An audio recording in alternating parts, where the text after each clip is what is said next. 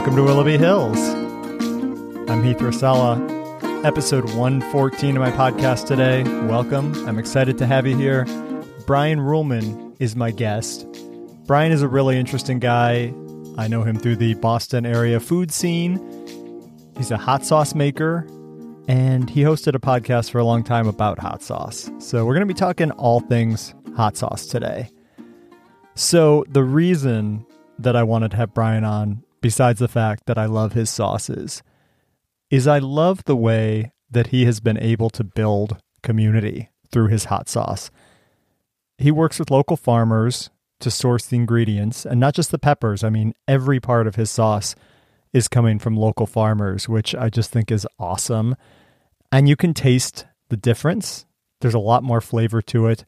But Brian doesn't just have these relationships with farms. He has these relationships with the retailers where he sells his sauce. He has these relationships at farmers markets. And because of the farmers markets, I think he has a direct relationship with a lot of his customers too. So over the last 6 or so years, Craic has gone from this kind of small thing to this pretty big thing, I think, in the Boston area. Like, I get excited about it. And the other thing that interests me about Brian is that he's not afraid to experiment. He's always trying something new. He's not somebody that just offers, the same 3 things year after year. There is always something different on offer from Craic. And I love that. And, I've been thinking a lot lately about intentional communities. I talked to Kim John Payne a few episodes ago, and my wife turned me on to one of his podcast episodes recently where he was talking about, like, in the old days, you were kind of stuck with the community that lived around you. A lot of that was family, but, people in your village and things.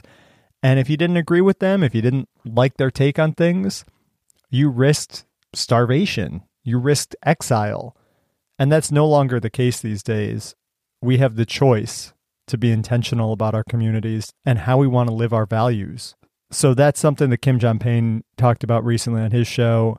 It's something my wife and I have been talking a lot about, and it's something that I think Brian embodies as part of Craic Sauce. And the other thing I like about him is that he is always learning. Even before launching Craic Sauce, he had a podcast and a website called Craft Hot Sauce, which is still out there, and you can go listen to these episodes. I've listened to a couple, and I think it's a great show, where he talks to hot sauce makers from around the world and just gets their take on how they do things, why they do things the way they do. And again, he turns it all into a community. He's knit together all these different hot sauce makers all around the world, all these customers in the Boston area, all these different farmers. It all comes together, and you just get this amazing flavor, and you can taste the story behind it. So really excited to talk to Brian. Stick around for that. It's a great conversation just about what it takes to be an entrepreneur, and specifically what it takes to focus on community over commerce, or maybe with commerce. It's an and, it's not an or, but it's not commerce for the sake of commerce. It's commerce to build community. And that's really important to me right now. And I think it's worth talking about here briefly too, just because this has been on my mind. And if you read my newsletter, you know where my head is on this, but I have not talked about it as much on the podcast. And I know there are some people that only listen to the podcast. So I feel like it's worth talking about before I get to the interview with Brian. And that is just that I am feeling distracted lately, feeling uneasy, feeling sad, feeling angry, just about everything that's happening over in the Middle East. I mean, on October 7th, when Hamas attacked Israel, obviously that was horrific. But then for the last 2 months, we have been watching in real time on social media and on some news outlets, not enough. You can see up close what is happening in Gaza, and it's heartbreaking. And I feel at times hopeless, and I feel at times like some of the silliness of this podcast and newsletter just aren't worth putting out into the world right now. So that's something that I have been struggling with myself, and just thinking about, what does it mean to keep this show going? What does it mean to keep the newsletter going? All of that at this time where there are really, really serious things happening. And I think it goes back to that point of just intentionality, that like we have a chance here now to choose our fate in the way that we didn't generations ago.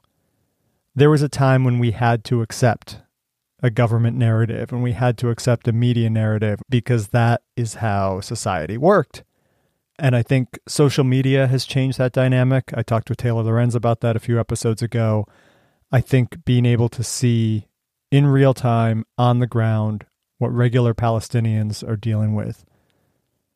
It's not unlike the anti-war stuff that happened around Vietnam by having TV reporters and Life magazine photographers and things alongside the troops. It's not unlike how CNN came to prominence during the Gulf War by having reporters there covering it 24/7. I think the difference now, though, is we're not seeing it from a combatant point of view. We're not seeing like the official army embed point of view. What we're seeing is the daily reality for people who just happen to live in the Gaza Strip. And I think that is the difference. And it's what motivates me, is just watching death and murder, not just of innocent people, but often of innocent children. Small kids my kids' age and younger. It's the same feeling I have when school shootings happen. And, when Sandy Hook happened and a bunch of little kids get murdered. And you have to question, what was their future? What would their life have been? And I see myself asking that of the Palestinian people as well. So again, you can read more in my newsletter, heathrasella.com/newsletter. I've been writing about my feelings about all this for the last 2 months or so, but I just feel like I needed to address it here on the podcast as well and just say none of this is normal. None of this is right. And it's difficult for me, frankly, to do these interviews the way that I normally do when so much of that is in the back of my head. But I also know that people tune into this show years later. I mean, there are shows from 3 years ago that people are still listening to, like this week. So I don't want to make it just about that, but know that I am thinking that way, know that I am feeling that way, and know that, if the newsletter and the podcast aren't what you expect right now, that's a piece of it. It's challenging to do regular things. And if you're not feeling that, I want you to think about that. Just why? Why? I also just want to say, if you are interested in social activism and trying to build a better world, I'm also part of a new podcast behind the scenes. I'm producing it. I'm not on mic like I am on this show, but Here for the Kids, which is a group co-founded by Saira Rao, who was a guest on my podcast a few months ago. This group is focused on abolition, the abolition of fossil fuels, the abolition of guns, the abolition of systems of oppression around the world. And I have been working with Saira for the last month or so on launching a podcast for Here for the Kids. If you go search for Abolition, Liberation, Solidarity on any podcast player, hit subscribe, get on that feed as well. The nice thing is those shows are alternating Thursdays with Willoughby Hills. So if you like this show and you wish you had more of it, you can listen to Here for the Kids on the alternating weeks, the off weeks here. Abolition, Liberation, Solidarity, now streaming on all your favorite podcast platforms. And check out my newsletter, heathrasella.com/newsletter. I publish twice a week, every Wednesday and every Sunday. And if you want to upgrade to a paid membership, you will get early access to the podcast as well. So consider doing that and supporting the work I'm doing here. All right, that was a heavy intro. It's a heavy world we're living in. And I'm trying to figure out how to keep doing the thing I'm doing while also acknowledging what's happening and figuring out that dance. And the best we can do is be intentional about what we're doing, build community, and work with each other rather than working against each other. And that's what Brian's doing with Crack Sauce. So let's have a fun conversation about hot sauce. Let's think about how we can build community in our own life. And let's think about what it really means to be in business. Is it about making money and being the richest person in the world and owning rocket ships? Or is it about bringing other people along with you and making a space where everybody feels welcome? I like the latter. I'm trying to do that here with Willoughby Hills. And I think Brian is trying to do that with Craic sauce. So here it is, my conversation with Brian Ruhlmann. I want to start with Holy Fiddlehead because I've got a bottle of it here. And I feel like the best way to start this conversation is to just read off the ingredients, if you'll indulge me here. So there's, 3 or 4 different types of pepper: shallot, rice wine vinegar, onion, F-word farm scallion vinegar, carrot, scallion, garlic, lemon juice, fiddleheads, cucumber, garlic scapes, ramp, leek microgreens, salt, dill, brown sugar, mustard microgreens. It's like 15 or 20 different things in there. When I look at a bottle of Tabasco, I see 3 ingredients. Like, what that tells me, I guess, is that you're a bit of a boundary pusher, and that you're somebody you're an artist, I guess, too. That's part of why I want to talk to you, is that you take your hot sauce very seriously and are willing to take it in directions that most people might not think of. So tell me just, I guess, let's start with the story of Holy Fiddlehead, because I feel like it's kind of emblematic of the whole Craic business. Sure.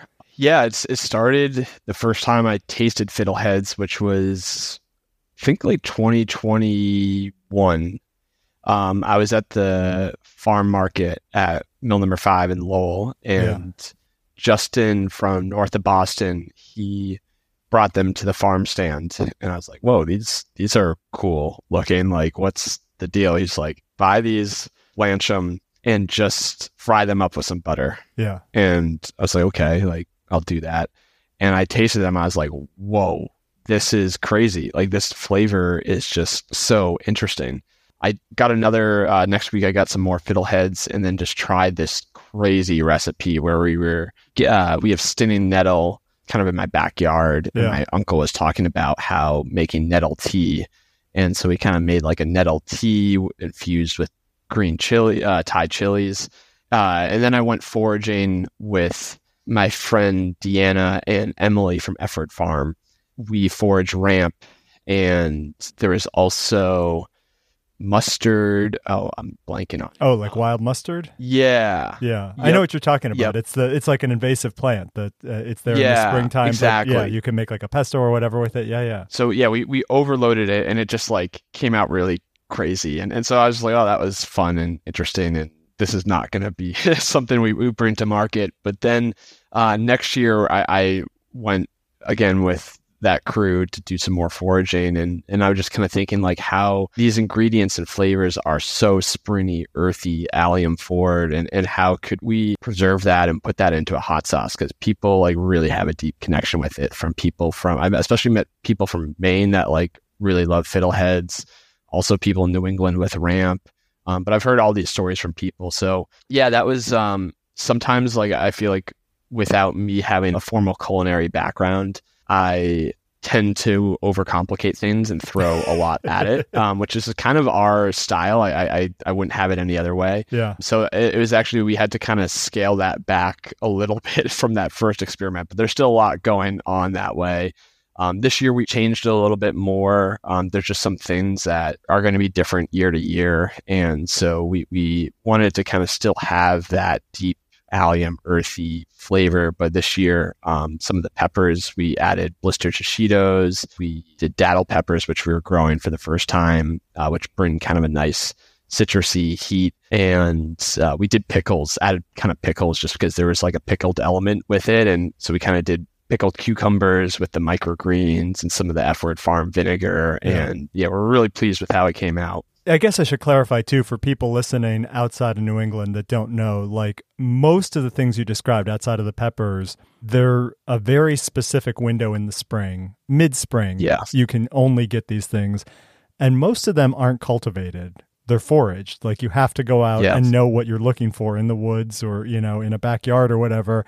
It's not something that most farms are producing. So like fiddleheads and ramps and all of that are things that people really crave, but you only get like 3 or 4 weeks at the most to taste them. So like in preserving it, right, you've kind of got this springtime in a bottle, which is awesome. But yeah, like that idea, I guess, of putting all these things together, as you say, you don't have a culinary background. Like as a commercial producer, you have so much space, so much time, so much money that you want to see a return on, right? If you're setting aside an area to ferment this holy fiddlehead, that means that you're not making other sauce potentially. Yes. And if it doesn't work out, that means you're not selling all of that. Like if it doesn't taste good, it tastes amazing and I'm glad you did it. But like that takes a leap of faith to invest in that and to see that process through, that a lot of people, if the bottom line is the only thing they're worried about, they're not going to take those chances necessarily. We've kind of stumbled upon our limited edition series, and every limited edition we've done, we've learned so much. And I think it's also what our customers really come to love us on. Sure. I know, Heath, we connected through this limited edition hot sauce with Clark Farm. Right. Clark Farm, at the end of the season, they just had kind of a surplus in peppers and some other produce. And they asked if we could do a collaborative hot sauce. And we just mixed what they had and kind of said, like, I hope this tastes good. Like we did a few things at the end to kind of tweak it a little bit. And I was actually just talking to one of my best friends who he has tasted every single sauce that we've done. And he just said, I think the Clark Farm is my favorite ever. Yeah. We're not going to be bringing them around all the time. Sometimes we do one called the Merrimack Black, which is a collaboration with Navigation Brewery. They release this black pepper porter every Thanksgiving. And Emily, who we've collaborated on some vinegars with F. Farm, they take that vinegar and there's 3 parties involved with the collaboration, even in the artist too, Andre K. Mills. It is just not possible to have that year round. So it's kind of like with the seasonality, that's nice. But there's also some things that we're actually thinking of a little bit outside of hot sauce that we would love to kind of build it into a staple, but it might totally flop because people have no idea what a mushroom ketchup is really. Interesting. Well, I mean, and that's part of it too, I think, is that I think a lot of people think of a hot sauce as a condiment. It's something that you sprinkle on top of, your eggs or your tacos or whatever. And it's like an added flavor or maybe an added heat element. But part of Craic's focus has been around using it as an ingredient, using your sauces as an ingredient as opposed to a topping. I guess tell me about that difference in mentality. And if, like, as you're developing a mushroom ketchup or something like that, does the idea of sauces or other things as ingredient play into that? And how do your fans react to that? It's trying just to teach people how I use it. In that every single meal I'm putting it into things. Yeah. Like this morning, I made some leftover chili and I mixed that with kind of eggs. And in that process, I kind of just throw in a dab of hot sauce and kind of mix it all together. So it kind of just like spreads evenly. And what I've loved learning more about cooking and what acid and vinegar can bring. It can lighten, it can bring out more flavors. And so hot sauce is actually a really good tool in that piece, is that it brings acid to a dish. And there's also, I'd say with our Brian Barew's curry, that one's actually my favorite one to cook with because there's like turmeric, lemongrass, galangal, these Scotch bonnet peppers. They're just very rare, potent ingredients that are fermented and just have, it's like using a spice or salt and pepper, but just a lot of flavor. So a lot of people, they think tacos, they think eggs, they think burritos, but it's so much more than that. It takes a little, like, that's why we love doing so many farmers markets, is that we're engaging with people, talking about what they like to cook, how we like to use it. I think just person by person, we're trying to kind of share ideas and educate people how to, I guess, become a better home cook, but also use more hot sauce. Which helps them, develop this skill, but then you sell the sauce as well. So it benefits you guys. You mentioned earlier that hot sauce was not necessarily your training or background, or, you didn't go to culinary school. Like, I'm curious just how you found hot sauce and sort of prior to that, even like take me back to what you thought you were going to be when you grew up and sort of the path that you were on before founding the business. So I was actually working for the Celtics, my first job out of college. And I went to UMass Amherst and did sport management and really wanted to be in the sports business. And I think around that time, like I got the entrepreneurship bug, I think like junior or senior year of college. Yeah. There's kind of the 4-hour work week by Tim Ferriss that I think kind of a lot of people my age just were kind of, it just really resonated with in terms of being kind of a vagabond and having a business that kind of can generate a lifestyle and income overnight. So I think that kind of plugs some ideas into me that is so far from the reality of what I've experienced. But kind of a year into that job with the Celtics, I somehow a recruiter reached out to me. They worked with HubSpot, and they're like, "Oh, we're opening up an office in Dublin, Ireland. I see you went to University College Dublin," which was just a semester. So she really did some deep LinkedIn creeping. But right. I was like, yeah, I have my Irish passport, so I was able to work abroad in the EU without a visa. And then that was a really entrepreneurial environment. And they actually make, so it's a kind of, you create a website, you create an email newsletter. They were really big about inbound marketing and blogging, creating content to educate, attract new visitors. And they wanted you to start your own kind of website and kind of business, not like a real business, but just to like do it for a month so that you could kind of consult and sell more confidently, having gone through that process yourself. Just to learn those tools and kind of understand how they all work. Right. So my dad's always had a garden, and the month before I left for Ireland, we started harvesting these ghost peppers, and I bit into one, and I just remember like just this heat that like started from my mouth and just like went straight to my stomach and to my head. Yeah. And I was just like drooling. And I was like, oh my God, like this is insane. And I was like, well, what am I going to do with 100 of these? Yeah. There was kind of a farm, Hutchins Farm, that had some pumpkins in harvest. And my dad always roasts pumpkins. So we roasted up some pumpkins, some pineapple.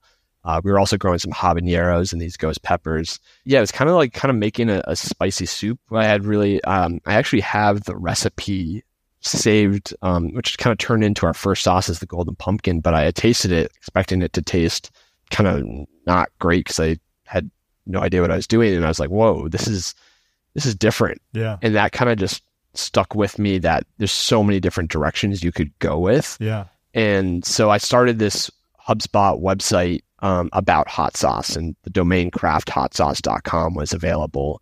And in that month, I had to cold call people because I didn't really know what to write about hot sauce. So I was just talking to different people from all over the world. A chef in Berlin who just does this for creativity, to somebody in Argentina that does live fire cooking, and also the creator of the world's hottest pepper, Smokin' Ed.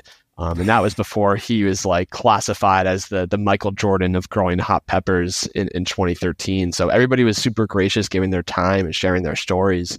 And I just decided, just connecting with these people and having just kind of an interest that was pulling me. And also, I think in the back of my head, thinking about being an entrepreneur over time, I just kind of continued a podcast and newsletter. So that's what's really inspired me behind Craic Sauce, is just kind of the people, the cultures, learning about cooking. And yeah, so I kind of owe it to all the people, the conversations, the community within hot sauce, cooking, agriculture, farming, that's really inspired and kind of built the base for us to grow upon. Yeah. And I mean, I think it's worth mentioning Craft Hot Sauce is still operational. And I mean, it's a marketplace for Craic Sauce, but also people can buy other craft hot sauces on there. And you have this podcast, we've talked to other makers. Like, I guess what I'm interested in too is just how you've been able to build a community around hot sauce. And there's a very strong fabric here in the Boston area that you've been able to kind of knit together between customers and farmers and retailers. But then there's also this kind of worldwide network that you just alluded to, of like learning from people all across the globe. Like, what have you learned about just what it takes to develop a community or maintain a community in doing this process? I think it's having a one-to-one conversation with somebody. Yeah. That was definitely the podcast. It's just, I couldn't fake my interest, and just, I think everybody comes from a different background and story. And so I was just genuinely curious and interested in that, and really enjoyed sharing that. And also, I think I enjoyed the process. I used to hate writing. Yeah. Like, I'm dyslexic and like the SATs, English, I was just like, how am I going to get to college? Like, I was fine with math, but like, I just like hated it. Yeah. And then suddenly I was just like, really enjoyed writing. And it just like, cause I could see myself getting better. I could feel like a voice coming on. Was it the subject matter too? I mean, writing about peppers. Yeah, it was definitely the subject matter. Interesting. And also just like that I didn't have a prompt. Yeah. It was just like, you could write 2 sentences and really think about that, or you could just like have a cup of coffee and just type for an hour. Yeah. Just express yourself. What are you thinking? What are you exactly. feeling? Yeah. So I think I was so open with that because of that project prompted me to just like share this on the media channels, get your newsletter. And then I think people really saw that growth over time. So that, yeah, I think that's what has really kind of helps with the marketing piece, is that we have thought about just being authentic, sharing what's going on behind the picture, because that's what's resonate with people. I think they love our hot sauce, but they also love that they know what goes behind it and that they know about the farm or the local shop and restaurant that serve it. And those people too love that too. Like Gormley's Cafe, they were the first people to sell it, and more people hear about us from Gormley's than any other place. Yeah. Not because they're the biggest restaurant in the Merrimack Valley, but because when they get their food, they're like, oh, and do you want to try our local hot sauce made in Lowell? And they do the pitch better than us when we do it. Yeah. Oh, that feels pretty special. But when I look at like the farms that you source from, or even like, I was just thinking, I've bought your sauce at farmers markets directly from you and your team. I've bought it at Concord Market. I've bought it at Deborah's. I've bought it at Assabet. Like, there are all these local stores. Like, I kind of take for granted how readily available it is, but each one of those is a relationship that you had to forge, right? Like, you don't have a distributor that like there's one guy that can just call and it's in 20 places. It's like you're going to each and every one of those store managers or buyers or whatever and saying, hey, here's my story, here's my deal, let's partner up. Exactly. We've tried to think about the places that kind of fit the values that we think are important. And I also don't know if that is the best method of distribution, but Okay. I think it absolutely is, but like, it's a hard way to make a living, and we're not there yet for kind of doing that with our team and everything. So we need to grow more, but I feel like I really like the style of slow growth, in that whenever we're in a pickle or we need something, they know us and we have that direct relationship. And I think that's also what day to day, there's like some things that give you a big headache, but my favorite pieces that kind of charge up me, and I think our crew too, is just like that connection with us cooking in the kitchen. It's just like, sometimes when things are so chaotic, you're just like, okay, I'm in here for the next 6 hours and we're focusing on caramelizing onions, throwing the right recipe and tasting everything. And you just get really kind of stuck in. And then same thing with like visiting a shop. It's like, you might have been stuck in traffic. It might have taken you 2.5 hours to like go from Cambridge to Brookline, but like you see the manager that you've known for so long, and they tell, there's one of those days, like, we were at Baco's Fine Wine and Cheese in Copley, and they were like, were you involved with the scavenger hunt? And I was like, I have no idea what you're talking about. They're like, I guess the company did a scavenger hunt where they had to get a bottle of the Golden Pumpkin. And suddenly there was just like 10 employees like coming in, but somebody like bought out all the Golden Pumpkin. And it just like, I just love hearing those stories. And I guess that could help happen if you have a distributor, but it just having that extra personalized connection is why we did it. The name behind our product means a lot to us with good Craic, and it is having those in the moment conversations and relationships. Yeah.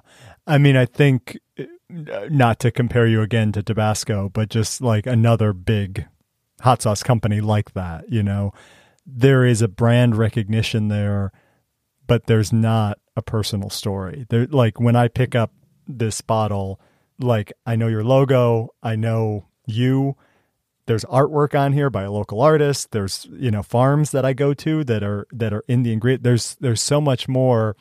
And it's not to say that's not there with another hot sauce maker necessarily, but I certainly don't know those stories. I don't feel that same connection. So that's pretty awesome. I want to back up a little more too, because we were talking about just Ireland and HubSpot and all that.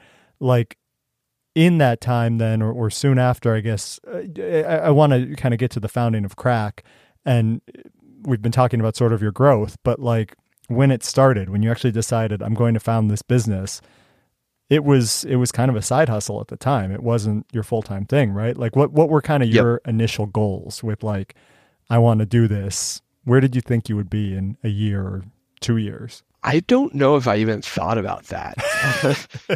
In fact, it felt very uncomfortable.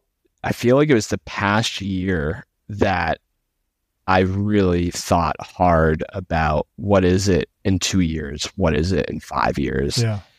And it's uncomfortable and scary to think about. So in 2017, it was, this is fun. I have friends and family cooking. I have no pressure to make income off this. Yeah. It was really for the Craic.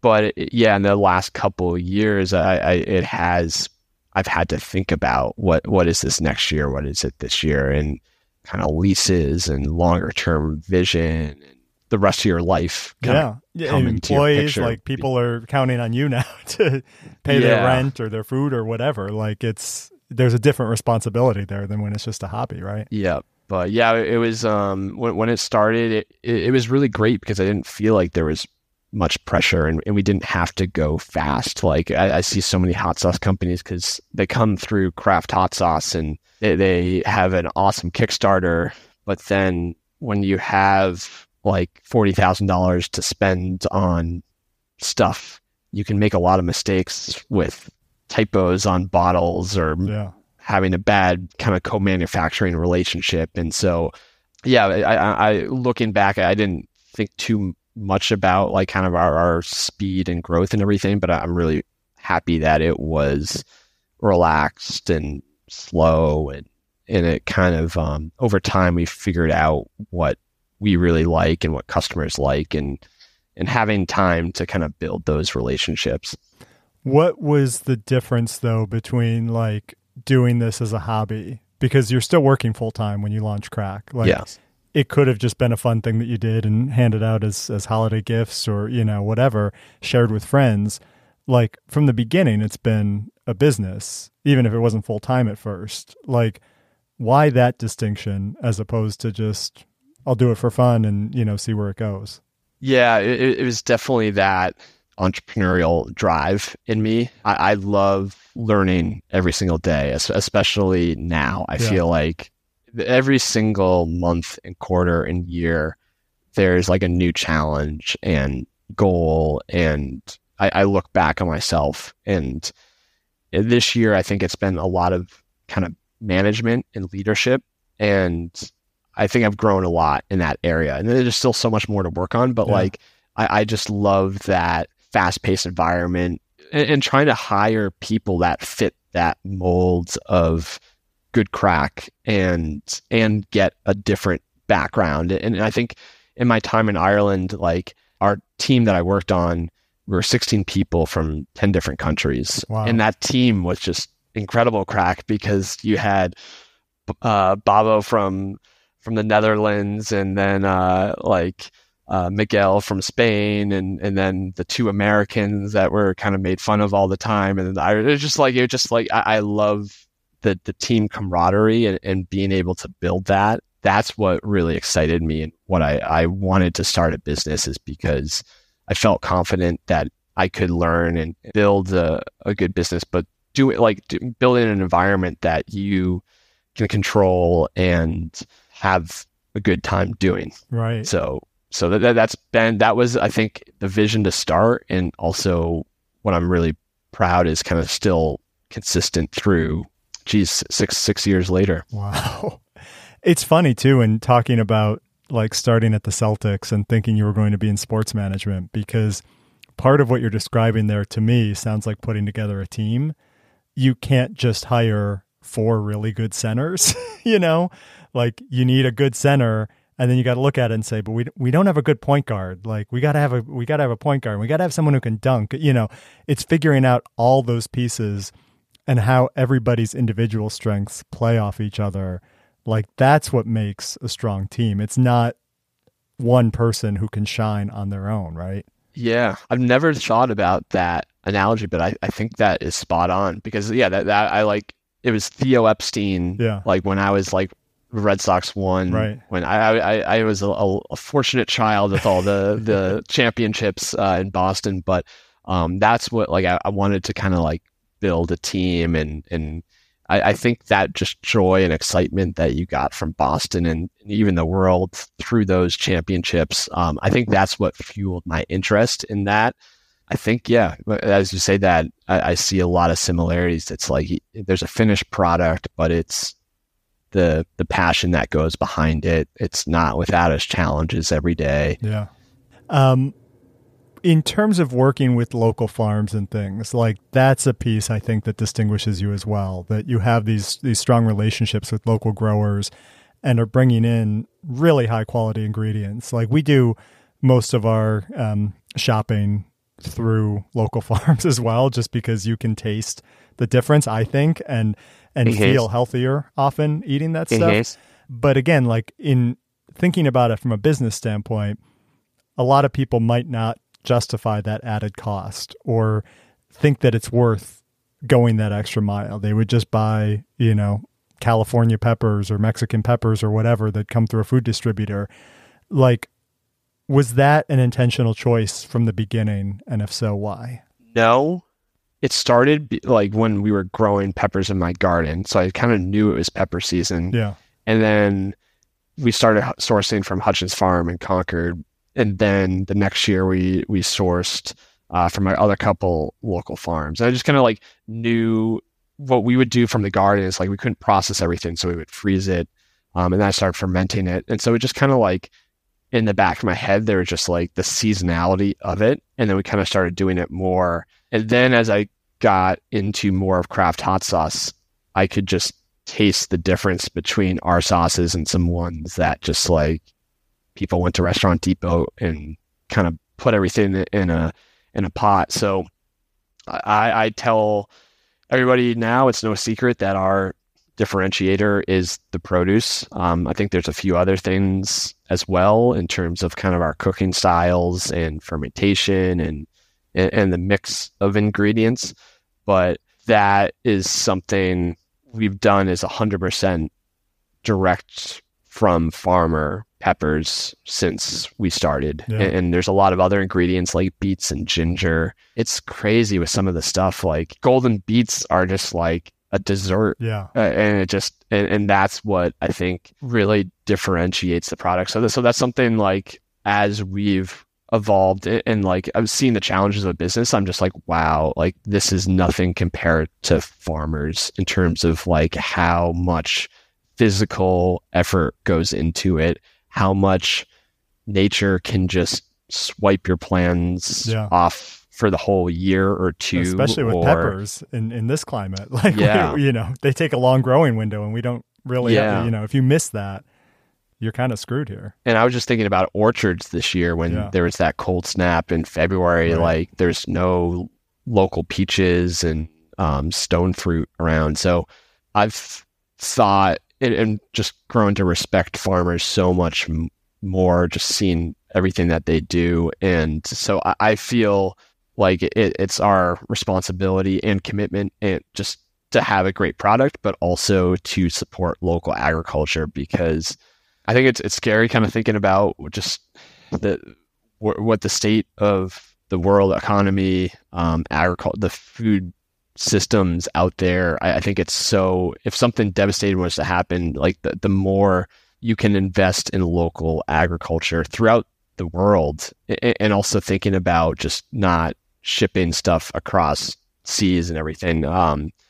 That's a big focus for us. I don't think we're going to play a big part in that, but I think every dollar that goes back into local agriculture plays a really great investment for your community. Yeah.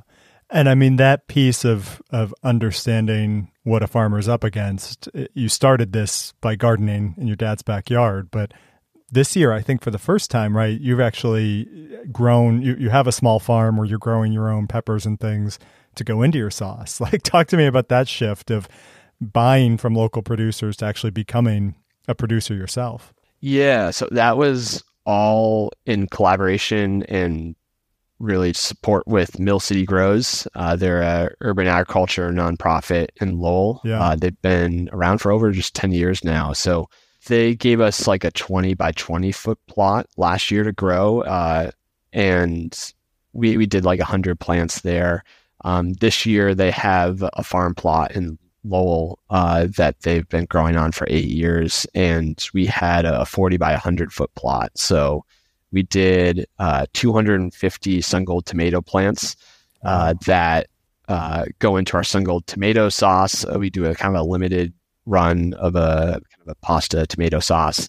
And then that also goes into our curry sauce. And then we grew like 20 different varieties of peppers, about 400 plants. And then UMass Lowell also, they have a greenhouse that is managed by Mill City Grows that we were able to start all these seedlings from seed in the greenhouse. And we also actually grew some peppers on the UMass Lowell Leary Library rooftop garden. Wow. So we kind of made a UMass Lowell edition of our Mill City Red. Oh, nice. That we just are releasing now. So we sourced about 1,500 pounds of produce from those plots, which is about like 10% of our annual sourcing. Yeah. We do all our sourcing from like August to end of October. So we think we've sourced enough for the next year. And then we'll kind of talk with farmers in January to do our plans. And so that's what we're thinking now.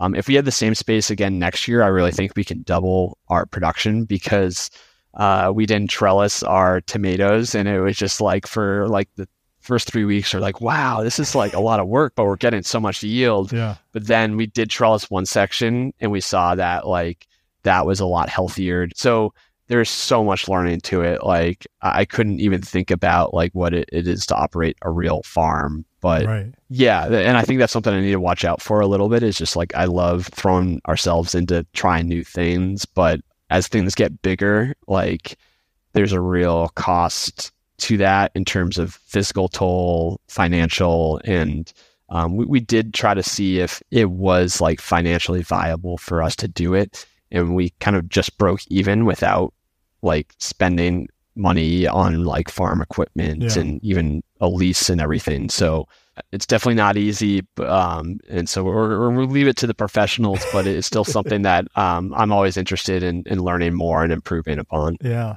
I mean, it's interesting too. Like we talked at the beginning of this about experimentation and trying different things and, you know, different recipes and things. But as you just said, like the seasonality of what you're doing, and by buying locally, you only have a set window when certain things are ripe.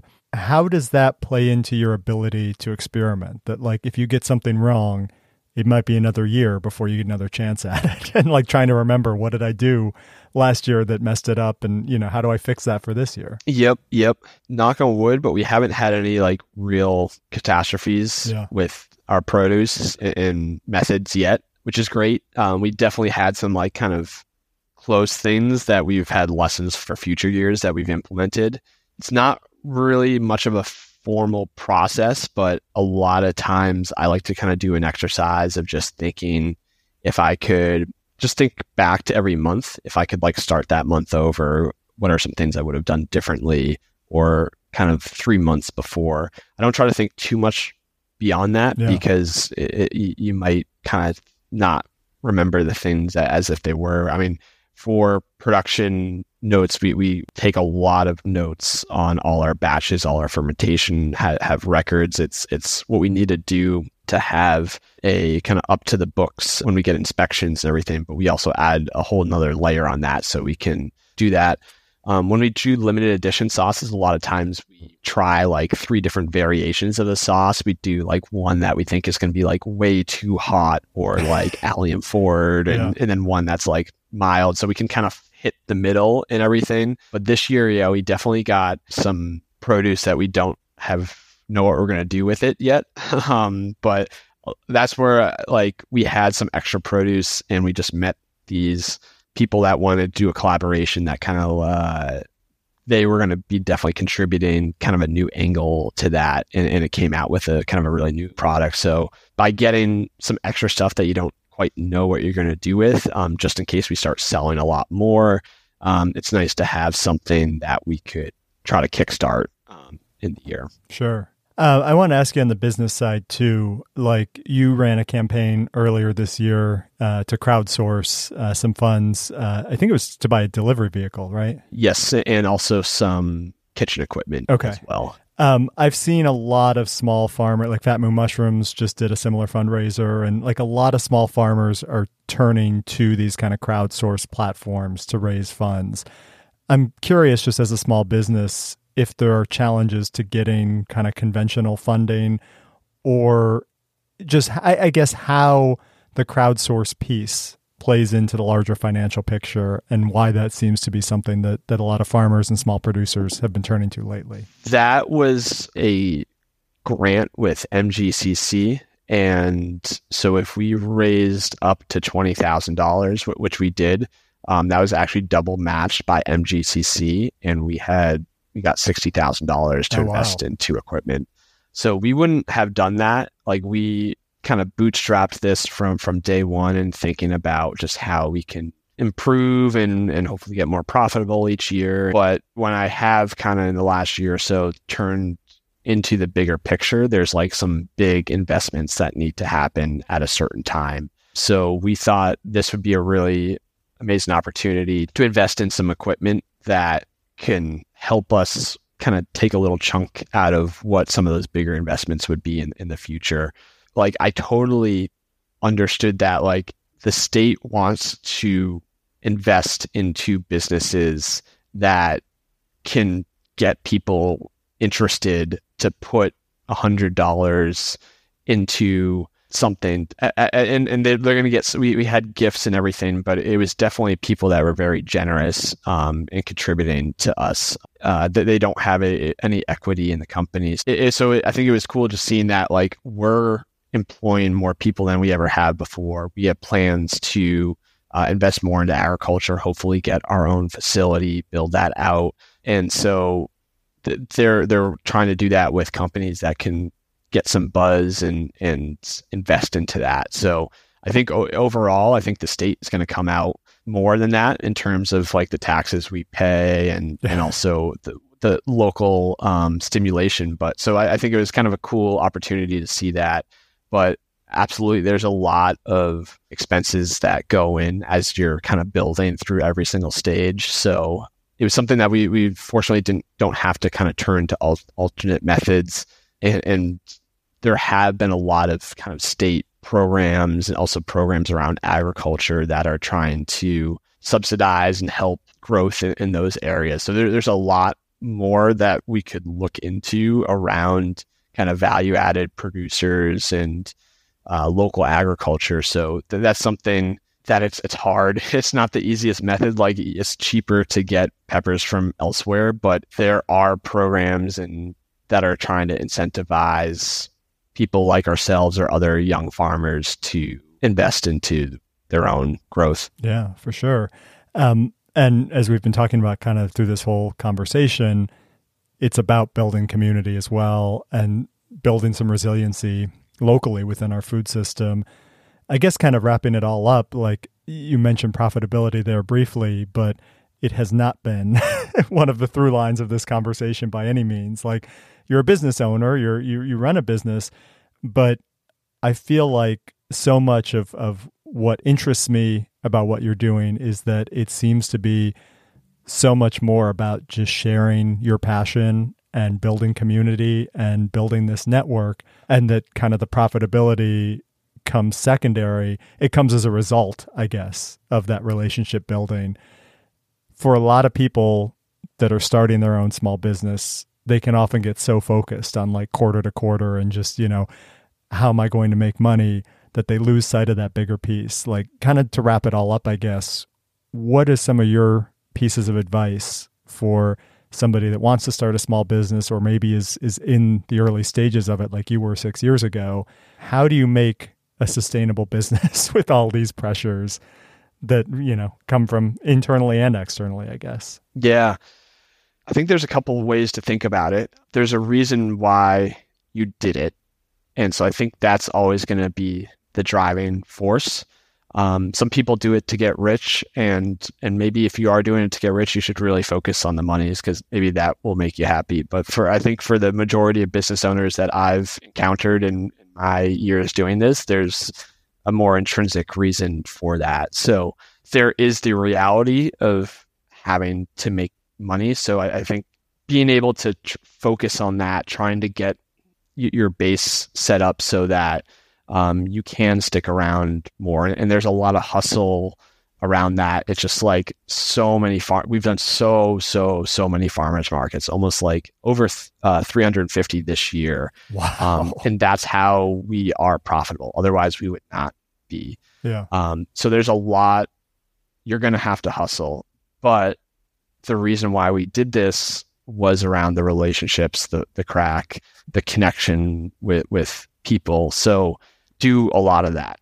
And maybe those passions will kind of change and evolve over time. But I think as hard as it is, that you get to do what you love. And sometimes when you do it in an extreme, it can be exhausting, overwhelming. But I say that's my advice, is just trying to go slow and steady. Slow and steady wins. And also, if you're doing what you love every day, even if it's not every day, you're on a good path.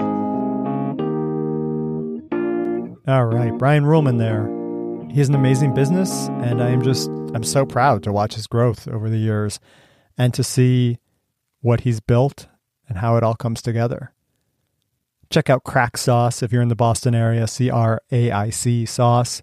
You can also go to crafthotsauce.com. You can order Craic sauce on there. You can order mixed kits with other people's hot sauces as well. And you can listen to Brian's podcast, the Craft Hot Sauce Podcast, if you're interested in that. I publish a newsletter twice a week, every Wednesday and every Sunday. Go to heathrasella.com/newsletter to get on that list. It is free. You'll get notified of every podcast episode. And if you'd like to support this show, you can upgrade to a paying membership and you'll get early access to the podcast as well. I'm at Heath Rasella on social media. Thank you for listening. Thank you for being here. Thank you for being you. Go live your life. Go be good. Be safe.